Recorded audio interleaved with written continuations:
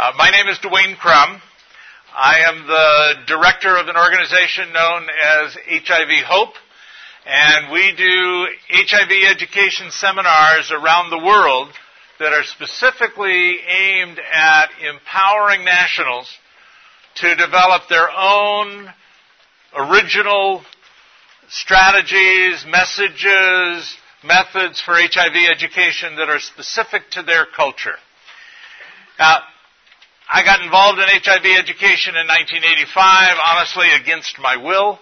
God kind of moved me into it in His own way. I was hired by a United States congressman to be his press secretary, and he assigned me the responsibility of becoming his HIV expert. And it was not something I wanted to study, but it was my job. Then I left there and after a couple of years and went to work for an evangelist and thought I can be involved in evangelism, go with him to the schools where he speaks, and I can forget all about HIV. And my first week he said, "We need to use all this AIDS information you have." And so God set me up. And I'm glad He did. Now I get the opportunity to travel all around the world and work with people in a variety of cultures on HIV education. The reason that I asked to do this particular breakout session is because as I travel around the world, I find that the primary people who are asked to do HIV education are healthcare professionals. So as you work in other cultures, in other places around the world, you're going to find people wanting you to teach on this subject. And I'm going to take a risk here.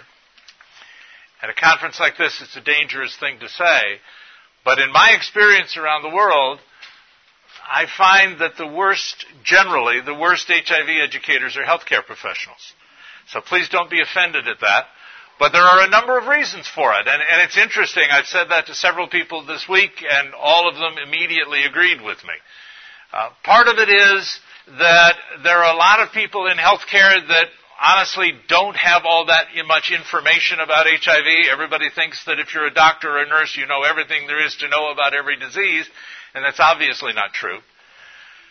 Another part of it is that medical professionals don't tend to be focused on motivation. And I'm convinced that the key to effective HIV education is far more motivation than information. The other thing is that there's a problem with... I should have looked before I started. I hope there's something I can use to write on this board, but I'm not seeing it. Anyway... Well, thank you. Oh, it's great to have people who are observant. That's cool. You guys are great. This is going to be fun. Anyway, I think one of the problems is that we have a tendency not to be clear on our purpose for HIV education. So I want to start by asking you, why do we do HIV education? What are you trying to accomplish when you do HIV education? Anybody? Prevention. All right? Anything else? Sorry? Decrease the spread? That's kind of what we're talking about with prevention. Said a different way. Treatment. Now, what do you mean? I'm talking about HIV education to the general public. What do you want them to know about treatment? Awareness. Okay, but awareness of what? See, awareness is one of those words that I hear a lot. But what do we mean by AIDS awareness? Decrease stigma, okay? I don't mean to get away from you, Kingsley, but what were you saying? Basically, it's the same thing, trying to, let him know that it's not like a farce. But most people have not a curse? You're probably not going to be able to read my handwriting, but anyway.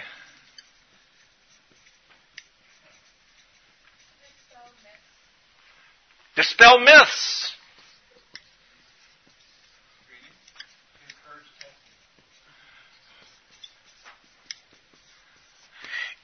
And one of the things that you don't hear in this country, but I hear everywhere I go in the developing world, AIDS is real. Is that a phrase you hear here? No, because nobody's questioning whether it's real or not, right? But in the developing world, I just got back from 8 weeks in Zambia and Kenya, they're all talking about we need to help people know that AIDS is real because there are doubts in people's minds about that. So the part of the AIDS, of the awareness thing that you're talking about is AIDS is real. All right. So in all of that, what do you need to communicate? What's this all about? Is it all about disease? Is it all about medicine? Is it about facts and information and that kind of thing? I want to suggest to you that really what it's about is people. Please don't lose sight of the people. You see, none of the rest of it makes any difference except for people. I was at this conference a couple of years ago, and one of the plenary speakers made a statement that I found disturbing. He said when he was in medical school, he came to understand that patients are malfunctioning machines, and his job as a physician was to fix the machine. Not people, but machines that aren't working right. Folks, if we lose sight of the fact that we're dealing with people, especially in HIV education, we fail. Okay? Now, so we've talked about some of the goals. Now, when you're deciding what you're going to tell people about the subject of HIV, you have to have these goals in mind, and you have to have a clear understanding of what you're trying to accomplish. Because what you want to be sure to do is communicate all of the necessary information, but nothing more. One of the problems with healthcare professionals as HIV educators is that they tend to dump all of the information they have on their audience. And they give people far more information than they need. Let me ask you a question. In order to accomplish these goals, do the people in your audience need to become experts on HIV disease? Do they need to know what AIDS stands for and HIV stands for? No. You see, there's an awful lot of information that we tend to give that really isn't necessary for this, and if you give them more than they need, you're not going to be as effective. So limit the scope of what you teach to just the things that are necessary to accomplish your purposes. So the purposes, the goals, need to be kept in mind at all times.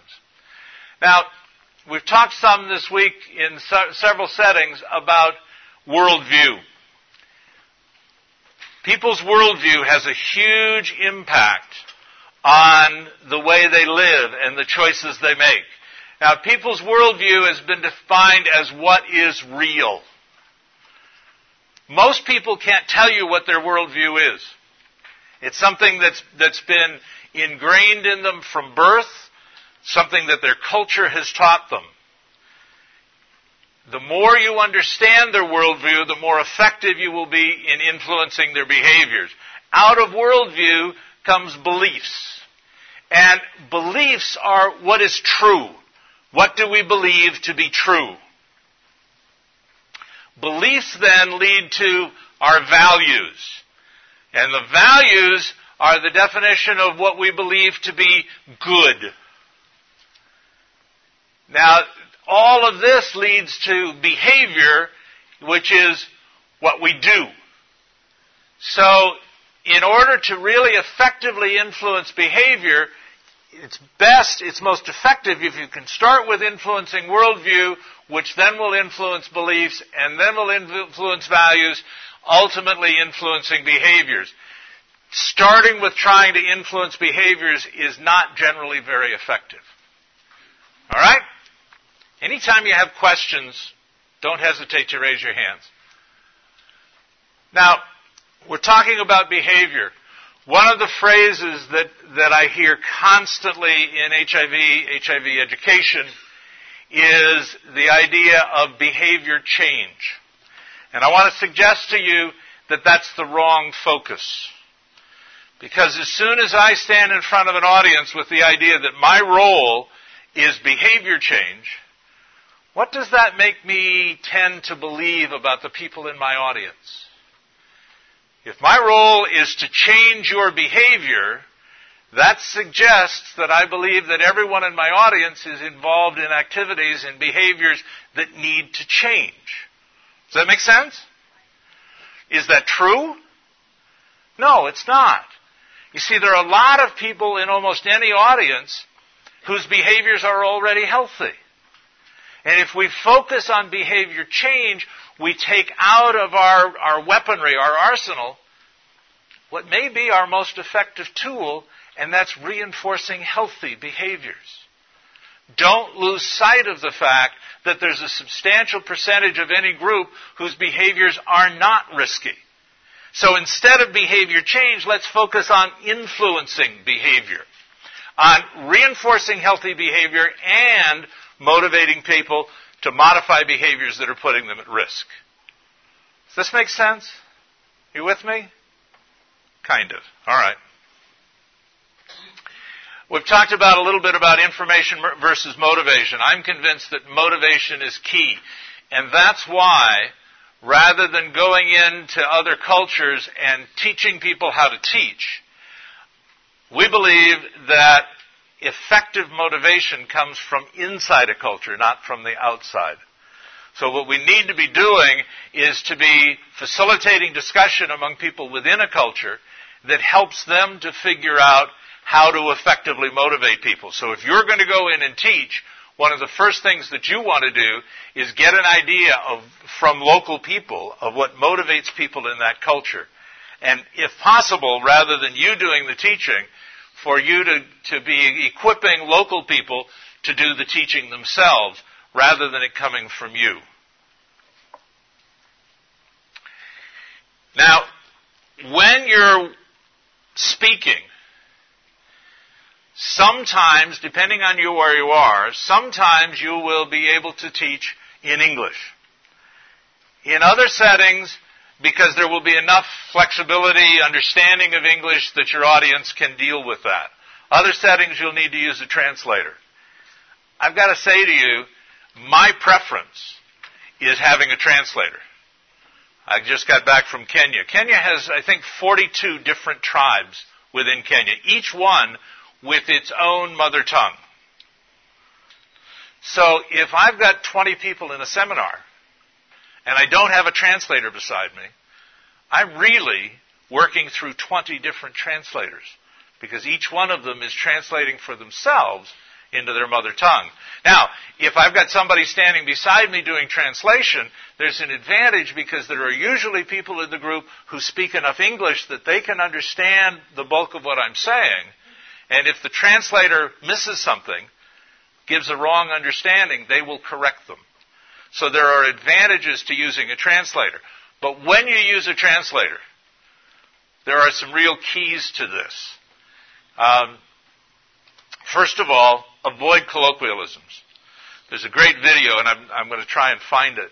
I saw it recently, of a man who is preaching, and he's got a translator beside him. But so that we can understand what goes on, this translator, though he has a different accent, translates into English. But the preacher, for example, says, my kids were in the front yard of my house. And the translator translates saying, I'm not sure why it's important for you to know that he has baby goats in his front yard, but he has 3 baby goats in his front yard. And then he says, and it got to be dinner time, and so we brought the kids into the house. He says, for some reason, this man, when it's dinner time, brings his goats into his house. And we gave the kids a bath in the bathtub. He gives his goats a bath in the bathtub in the house. You know, we use these things that means that we understand but that if the translator doesn't understand our figures of speech, the translation can be very different from what you think it would be. Another key to working with a translator is speak in short sentences, because the translator can't necessarily remember all of what you've said if you use a long sentence. Now, it took me a long time to understand this, but they need to be short, complete sentences, not short phrases. Why? Because in many languages, the syntax, the word order in a sentence can be opposite of what it is in English. And so if you don't use a complete sentence, your translator may not know how to start the sentence he's translating for you until you get to the period.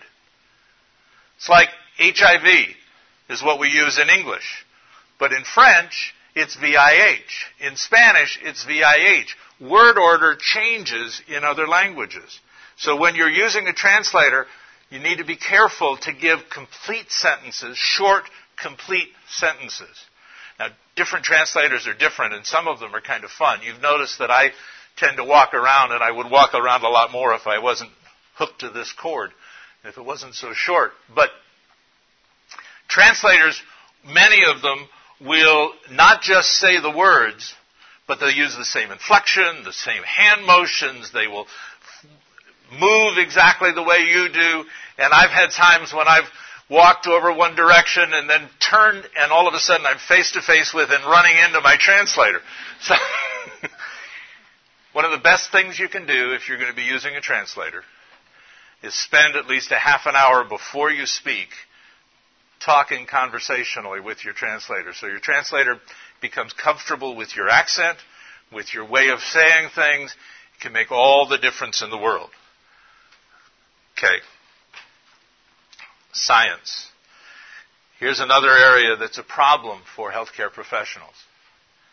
The fact is, as you travel around the world, a large percentage of the people in your audience will not understand science. So if you use scientific concepts, they will not be comprehended. More important than that, there are large numbers of people, large populations around the world who do not trust science. To them, science is a Western religion. And so as soon as you start using scientific words and scientific concepts, they say, this doesn't apply to me in the way I live. This is a Western approach. This is a Western subject. So find as many ways as you can to accomplish your purposes. Again, go back to your purposes. Accomplish your purposes without using science.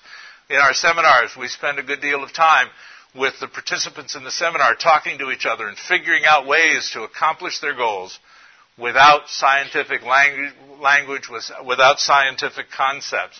It makes a huge difference in the effectiveness of HIV education. One of the things that's part of virtually every HIV curriculum, every HIV education program I've seen, is teaching people about symptoms. What are the symptoms of AIDS?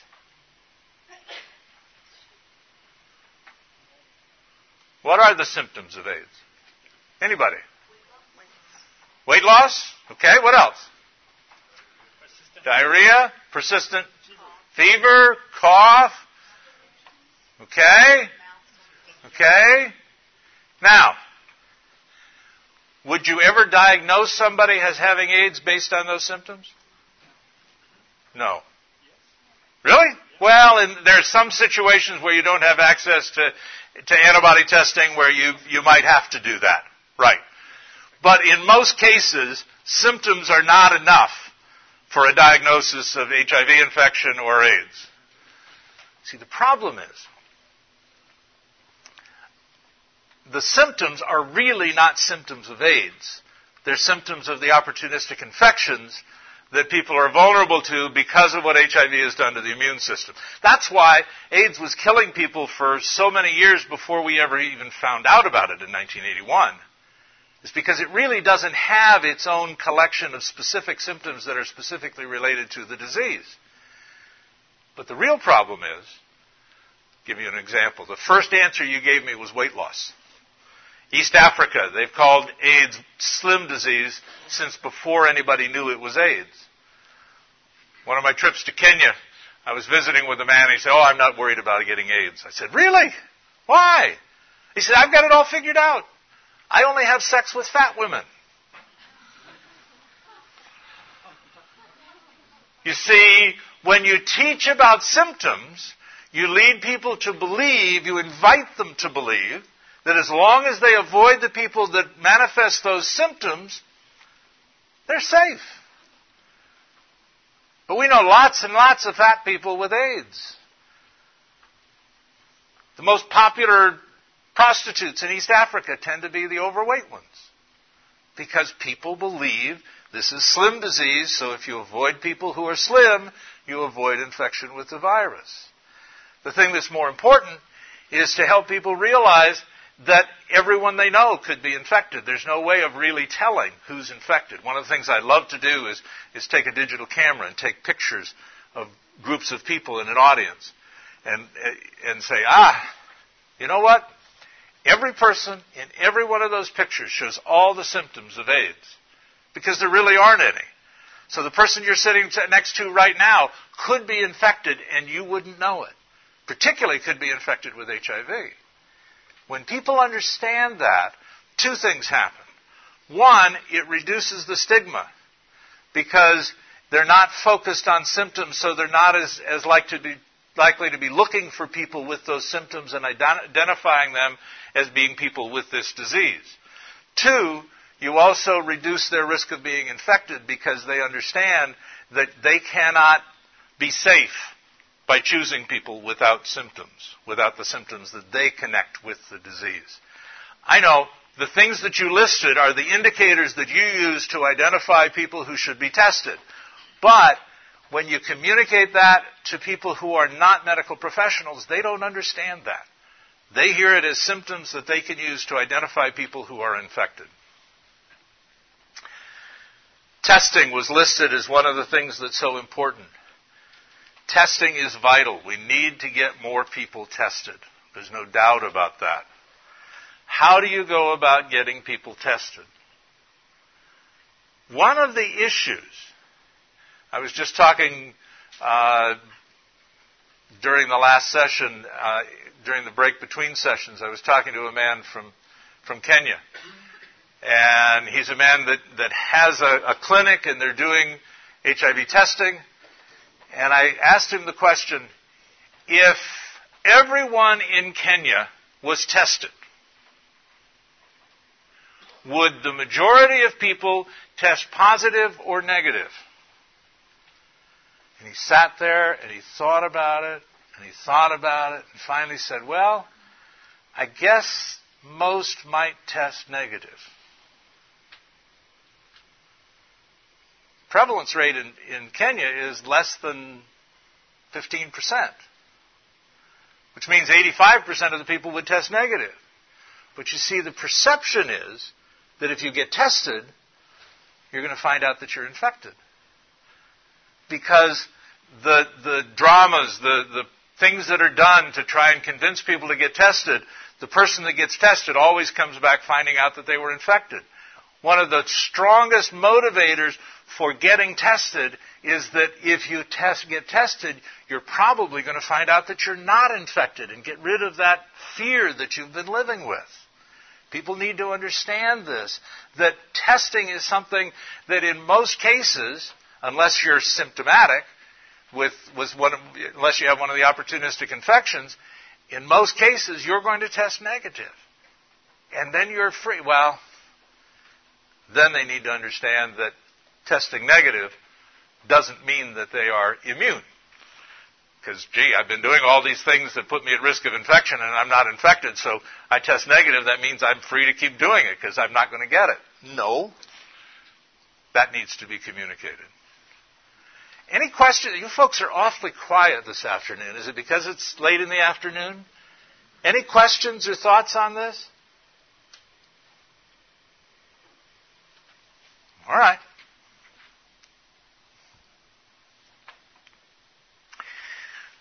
why, one of the questions that's always asked, why, especially when I'm working in Africa, of course, why is it that the majority of people living with HIV live in sub-Saharan Africa? Why do you think? Why is there more HIV in sub-Saharan Africa than the rest of the world? Shane? Because of the huge population? Well, we're talking... No, because China has a much greater population. India has more. So it's not a matter of numbers. Good guess. It's fine. Yes? Barriers to education and prevention. There are some of those. Yes, there is a level of ignorance there. But I got to tell you, I was in Iquitos, Peru, in the Amazon earlier this year, and I found far more ignorance about HIV. People in Africa tend to know an awful lot more than the folks in Peru did. So that's part of the answer. But it's not anywhere near all of it. What else? Yes? Poverty. But you find more poverty in India in places than you do in Africa. There are other places in the world that have poverty that's at least as significant, if not more so, than you find in most places in Africa. So yes, poverty plays a role, but it's not the answer. Well, culture's an awfully broad word. Can you be more specific? Okay, yeah, you're just restating culture. Be more specific. Promiscuity. Oh, people in Africa are more promiscuous than they are in the rest of the world. Oh, okay. Now, I'm glad you said that because it's a very, very common perception. But the data tells us that the average number of sexual partners for people who have multiple partners is virtually identical in Africa and Europe and America. So it's not more promiscuity. Okay? Yes? But it's the way that partnership is connected. The way the partnership is connected. I don't understand your answer. One woman will have sex with many men, and those men will have sex with more women. Okay. All right. Yes? Is it like virginity? Like a lot of people think if they have sex with a virgin that... Oh, is it because people who are infected with HIV believe if they have sex with a virgin they'll be cured? There's a lot of talk about that. Gil was talking about that in the plenary session this morning. I'm not seeing a lot of... There is some of that happening, but it's not a generally practiced belief. Yes? Could it be that's where it started, so it had a longer time? Oh, could it be that that's where it started, so it's had a longer time to spread? Good thought. Frankly, we don't know where it started, but it's a great thought. Yes? Access to care, like access to medication. Access to medication. How does that... Because, I mean, most people that are currently on some antiretroviral medications are able to reduce their viral load. Okay, so people on ARVs reduce their viral load and are less likely to transmit it to others. But the fact is, ARVs didn't become generally available until about 96, and sub-Saharan Africa had the majority of cases prior to that. Perinatal transmission, again, we're now being able to reduce that, but the bulk of HIV being in sub-Saharan Africa was true before we were able to do that. Yes, sir? Concurrent sexual partnerships. Okay. I believe that this is a major part of it, and it's something that most people don't understand.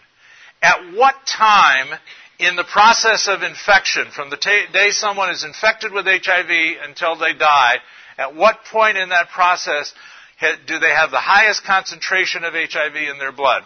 Where's their viral load the highest? First 3 months. All right, the first 3 months, the acute infection stage. All right, that's key. Because the difference in sexual, and it was suggested earlier, the difference in the way multiple partnerships exist is significant. There are two basic ways that, and by the way, let me say this. In most cultures, the majority of people are faithful.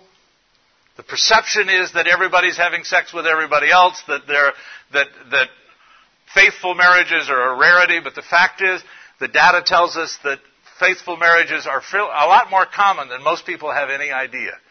So what we're talking about here is those who are not faithful in their relationships. Okay, in most cases, well, there's two patterns. One pattern is where somebody starts a relationship with somebody, it goes on for a while, and then after a while it stops. And then after a short time, another relationship starts, and then that one ends. And then after a while, another relationship starts, and then that one ends. So you have a series of relatively, primarily monogamous relationships. It's called serial monogamy. The other pattern is where somebody has sex with one partner, and then they start another relationship at the same time with another one, and another relationship with another one, and another relationship with another partner. And each of those has one or two or three other partners. How is that different from promiscuity? Oh, it's very different from promiscuity. Promiscuity, two things. First of all, I'm so glad you said that. Because so often people talk about promiscuity being the way HIV is spread. The problem with that is the use of a word like promiscuity increases stigma against people who are infected. We need to avoid value-laden terms in describing the way the virus is spread because those stigmatize people who are living with the virus. Does that make sense to you? Okay, so the difference here is that this person may have 4 partners, but these are all long-term relationships happening at the same time. So we're talking about multiple, concurrent, long-term relationships. Promiscuity is a series of one-night stands, or 2-night or 3-night. It's much shorter. But this is several different partners all at the same time in long-term relationships. Okay? Now, as I travel around the developing world, Africa, Haiti, South America, I'll show this and ask people which pattern is most common in your culture for people who have multiple partnerships.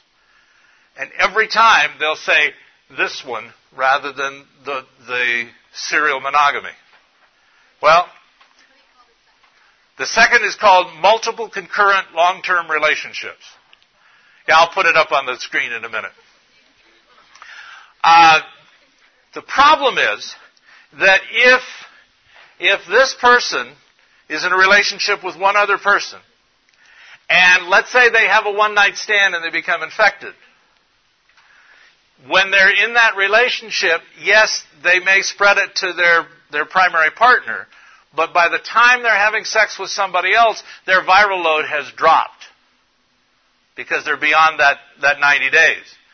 But with this one, if any one of these people is infected with HIV, they're having sex with several other people while they're in that acute infection stage, and those with others, and those with others, and so on. It kind of works out like this. Imagine that the boxes are men and the circles are women. And you make these connections. You know, this one is connected to this one and so on. And then more connections. And then more connections and interconnections between them. And then another one. And then the two networks become connected to one another. And then we have a person who, the first person has sex with somebody and becomes infected by someone who's living with HIV. And so they become infected. And then that gets spread, and it spreads to those partners. You see, suddenly you have this huge network of people, and you can imagine the size of the network in a community of people who are interconnected sexually. Now, of course, there's two people in this who are not in this network because they're in a monogamous relationship. They're faithful to each other.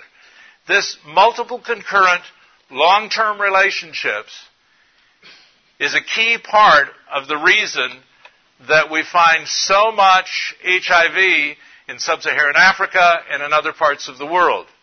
Now, it's not just multiple concurrent, it's long-term. Condoms are a very common strategy being used to bring HIV under control.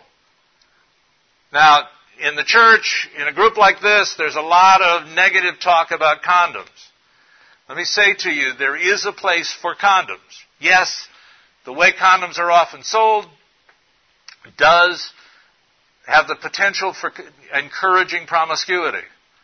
But there is also a place for condoms. In a marriage relationship or in a long-term relationship where you have two people, one is infected, the other's not, condoms are a very important, very valuable strategy. The problem is, do people who believe in condoms use them every time? I'm seeing people shake their heads no. When do they not use them? Typically. Or when do they use them typically? Most commonly, people will use condoms the first few times they're in a new relationship. After they've been in a new relationship for a little while, there's a level of trust that builds up, they stop using the condoms.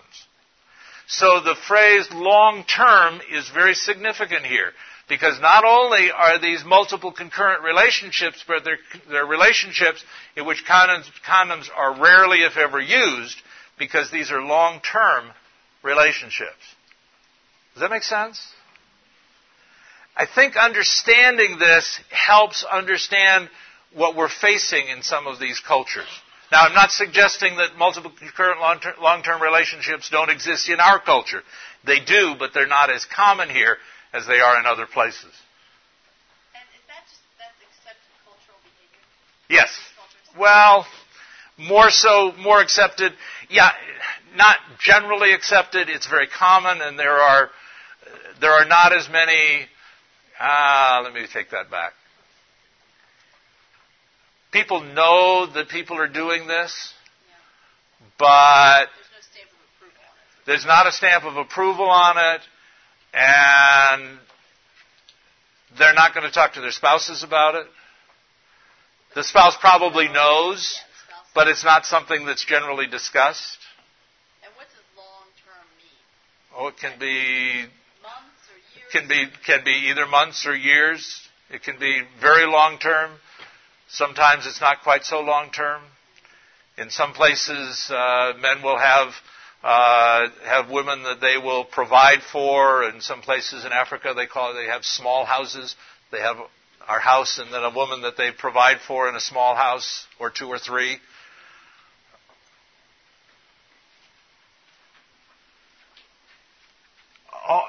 There are so many more factors that are involved in effective HIV education. I just wanted to kind of give you a starting point on all of this.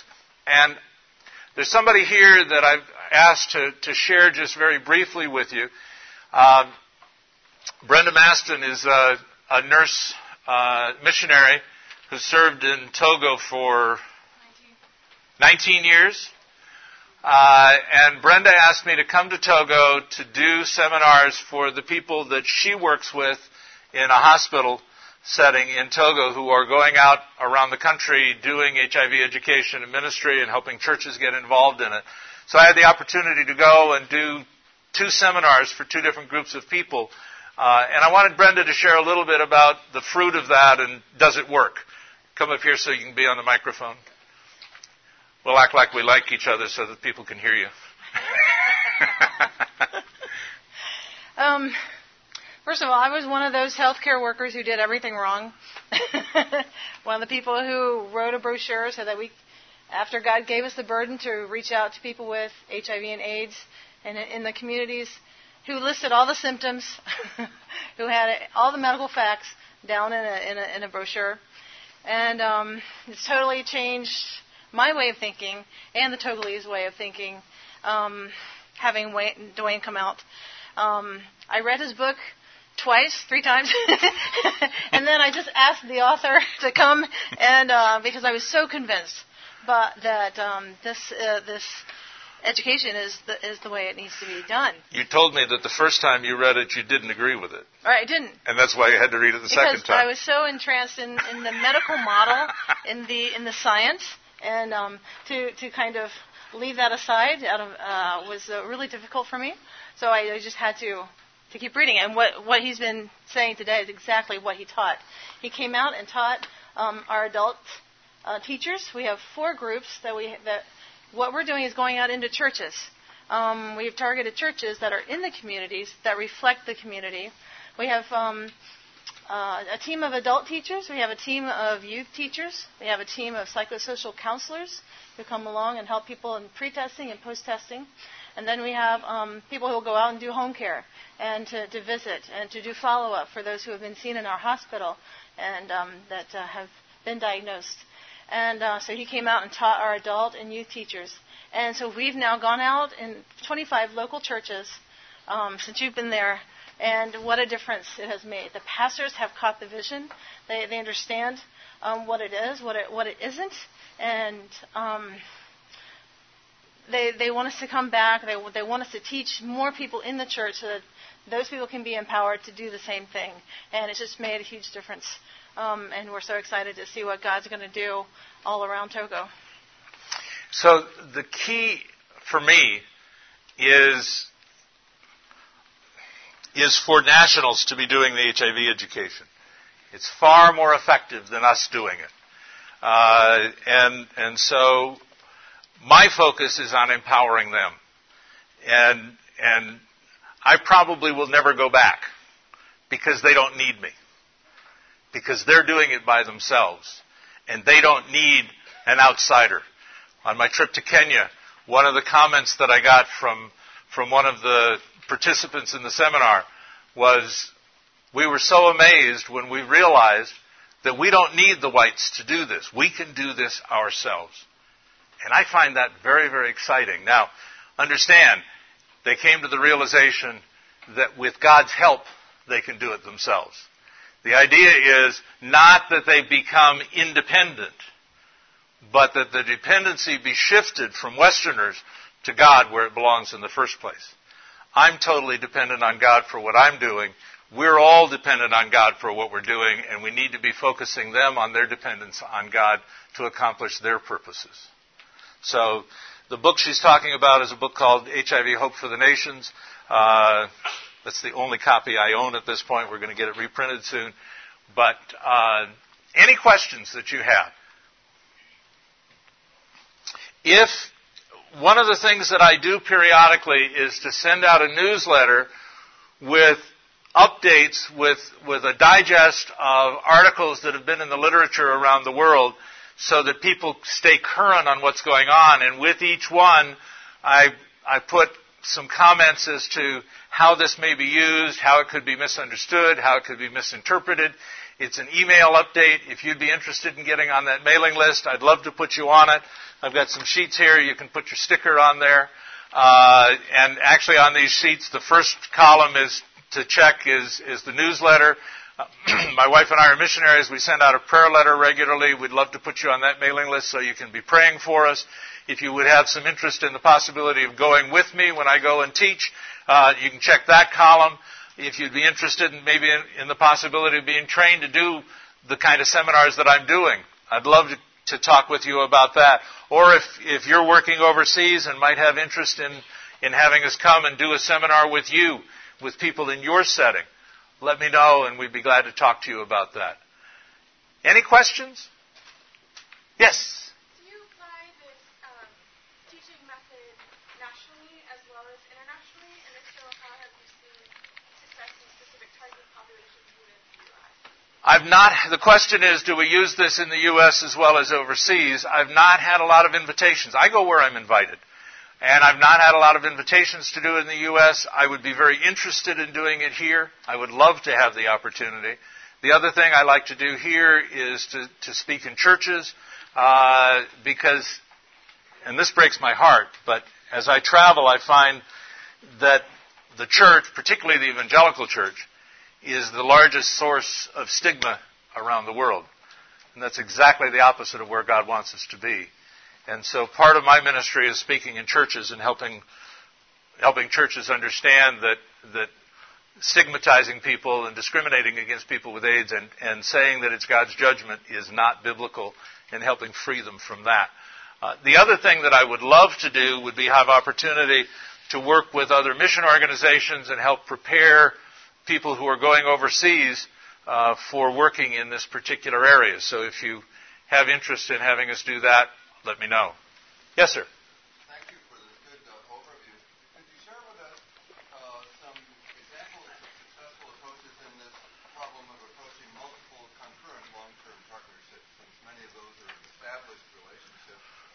we deal with multiple concurrent long-term relationships? The first step is making people aware of the fact of the impact that has on the spread of the disease. Beyond that, we're dealing with something that is part of the culture. And the only effective way I know of to impact and modify culture is to get the leadership in the culture understanding it and dealing with it. And they're the ones that can change it. We as outsiders definitely cannot. So what I'm doing is challenging the local people, making them aware of it, and then challenging them to find ways, because as a Westerner, it would be foolish for me, in fact, it would be counterproductive, I think, for me to try and change their culture. Yes? I'm curious, in regards to this multiple long-term concurrent relationships, is it, because you said it's not like approved, but it just happens, is it due to like economic reasons, like is it supporting somebody because, okay, I'm just trying to figure out this. Okay, are the concurrent relationships something that comes because of economics? To some degree, yes. In fact, there's been some research in Zimbabwe that suggested that the economic crisis in Zimbabwe has reduced the spread of HIV because it's reduced the number of partners. Men can't afford to pay for a small house for a woman anymore. And so, or they can't afford to go to prostitutes as much, or they can't afford these other relationships as much. So there are some economic factors involved. I've never delved into it deeply enough or seen research that's figured out why it started. But it is an ongoing kind of a situation. One other thing I want to mention to you quickly. When you're teaching, you will be asked questions. I want to suggest to you that the right answer to any question has to pass 3 tests. The first test is that the answer has to be accurate. That seems obvious, but when somebody asks you a question and you're not sure of the answer, there's a temptation to guess. When really the accurate answer to that question is, I really don't know, but I'll check it out for you.